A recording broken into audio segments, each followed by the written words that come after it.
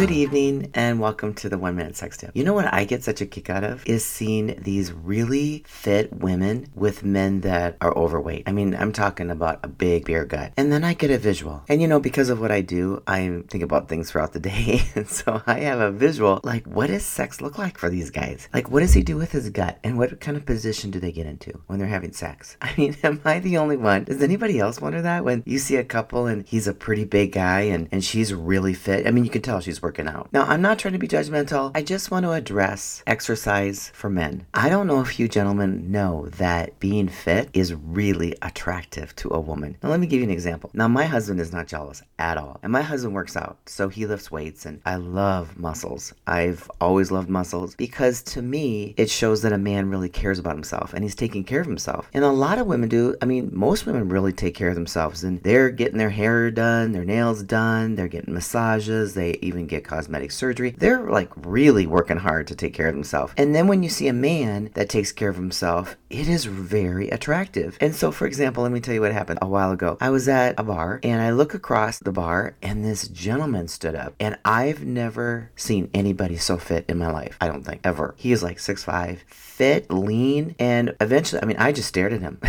Everybody around me noticed. They're like, what are you looking at? And I said, look, he was a very handsome black man. Let me just put it that way.